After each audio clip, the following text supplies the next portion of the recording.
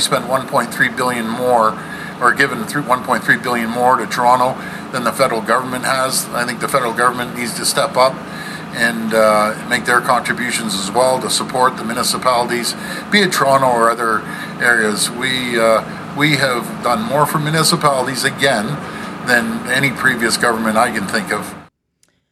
Yeah, that is the Premier on Sunday afternoon, making pretty clear that the City of Toronto's got to go to the feds if they want to crawl out of that $865 million shortfall. And John Tory has been arguing that both the Premier and the Prime Minister promised that they'd get help, that he'd get help. And now here we are with a November 30th deadline where the Mayor says, look, if we don't get this money, then we're going to have unprecedented tax hikes or steep cuts, maybe both, if the funding doesn't come through. Ben Spur joining me, City Hall reporter for the Toronto Star. Good morning there, Ben. Hi, thanks for having me. So I guess today's like the official day where they all get back to business, correct? Yeah, there's at least a lot of stuff happening at Queen's Park today, and tomorrow is the official start of the new council term at City Hall. Yeah, and everyone's got their playbook here. So obviously we're going to watch for this 1 o'clock update from the province as to what they are going to do. They've got a surplus. They've got some money. Are they going to pay down debt? Are they going to pay down Toronto's debt?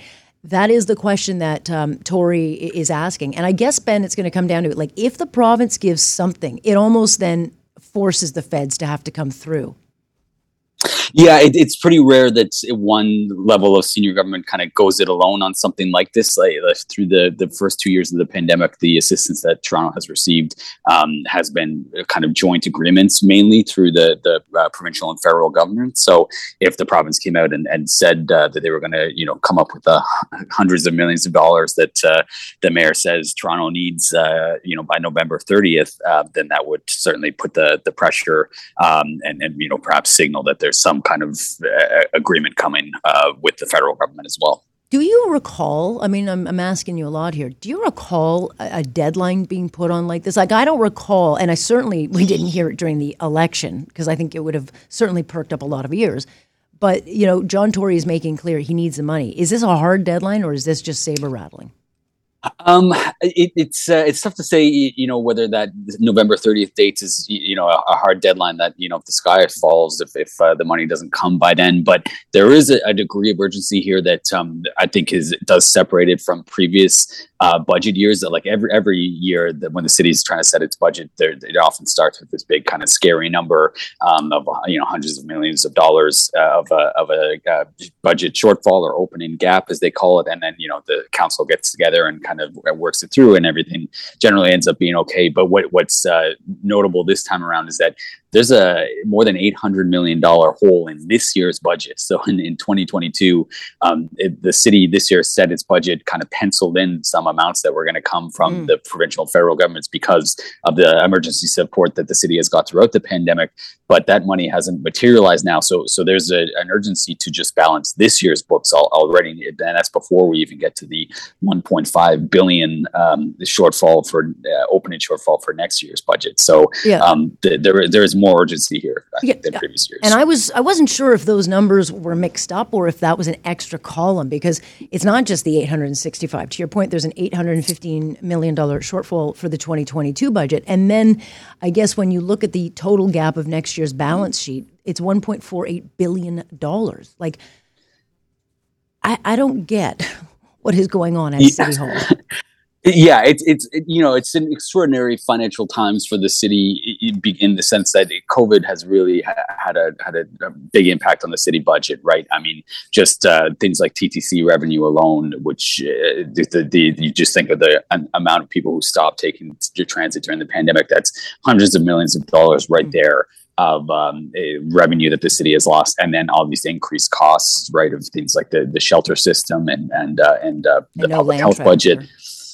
Yeah, and there's some other moving parts here as well. So just the COVID stuff has really had a major impact on the city's budget. The city, I think John Tory would argue that the city doesn't have a lot of kind of options. It doesn't have a lot of tools to raise revenue. So it has to go to the senior levels of government that have more revenue at their disposal to get a bailout. But it's certainly been very unique times at the city, and it's led to this big crunch here.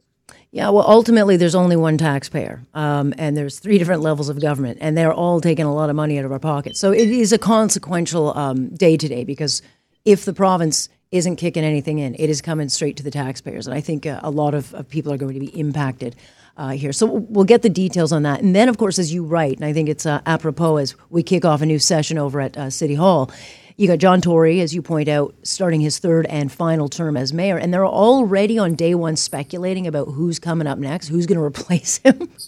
Yeah, I mean, to be fair, this is the Star speculating to some extent, but I think it is worth noting that even though it's 4 years away, the next municipal election, you can't really mount a successful mayoral campaign overnight, right? If you enter in just a couple months before voting day, it's pretty hard to raise the more than $2 million that a successful campaign requires, and to build all these networks and stuff like that. So I think there is already probably some people at City Hall or outside City Hall who are thinking, if not already, strongly committed to running for mayor in 4 years and taking over Tory's seat, assuming he keeps his promise and doesn't run again. Yeah, well, you got like, of course, Josh Matlow. I mean, he's been running since he got into. But you got Joe Cressy, Mike Layton, those kinds of names coming up. But Doug Ford? Who thinks Doug Ford's coming back? I just don't see that happening. So that was outgoing city councilor for Willowdale, John Fillion. He brought up that name. He wasn't the only one who kind of raised that to me. It's kind of half jokingly, but if you look at what Doug Ford has done as he's going to Queen's Park, there is a perception at City Hall that he's still kind of keeping a close watch here and kind of, even meddling, his critics would say, cutting the size of council unilaterally, introducing these strong mayor powers this year as well. So he does seem to have a kind of abiding interest in what happens at City Hall. And I think there is a perception among people like Fillion that, when Doug Ford and his brother were here at City Hall, that council didn't treat them well. They stripped the mayor, Rob Ford, of his powers, of course, over the scandals that he was involved in. And I think there's some perception among some people that Doug Ford is still kind of stinging from that, has some scores to settle. And, I think we know that his ambitions are pretty high. If there was a chance that he might, for instance, get a shot to run for the Conservative leader and at the federal level and take a shot at Prime Minister, I could see him doing that. But barring that, the idea of coming back to City Hall, some people think might interest him. I think it is fair to say that would be a fairly shocking twist in his political career. But given how much there is to fix at the provincial level right now, I mean, honestly, if he could fix healthcare and make it work, there's so many things going on at the provincial level right now that I don't know how he would be interested. Having said that, these guys and gals jockey for position. To your point, also, it is very difficult to launch one of these campaigns. You almost have to, within your term, get your name out there and then hustle. All right, so you're watching the big first day. So I guess finances is the big thing. But what are some of the other, Ben, on your radar as we open this first session? Because there are a lot of issues: raccoons, garbage, potholes. I mean, I made my recommendation putting dead raccoons in potholes. No one picked up on it. But what do you see the other big issues coming out?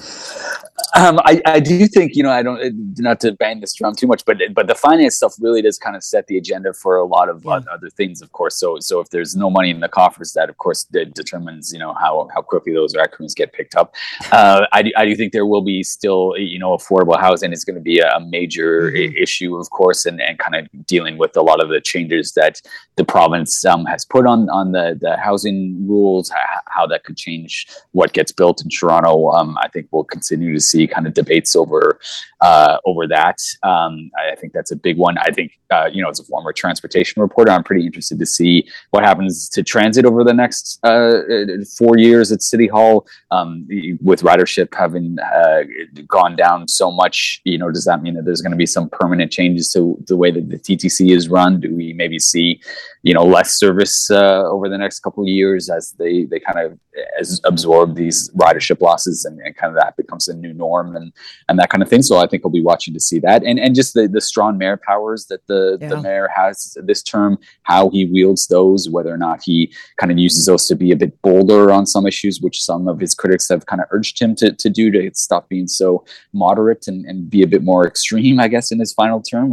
So I think we'll be watching for those kind of things to play out. All right, giddy up. You'll be busy. Thank you very much. We'll chat again, Ben. Thanks, Alex. That's Ben Spur, covers all things City Hall for the Toronto Star, and they will be very busy. And I do. The storyteller with that issue is going to be what we hear from the province.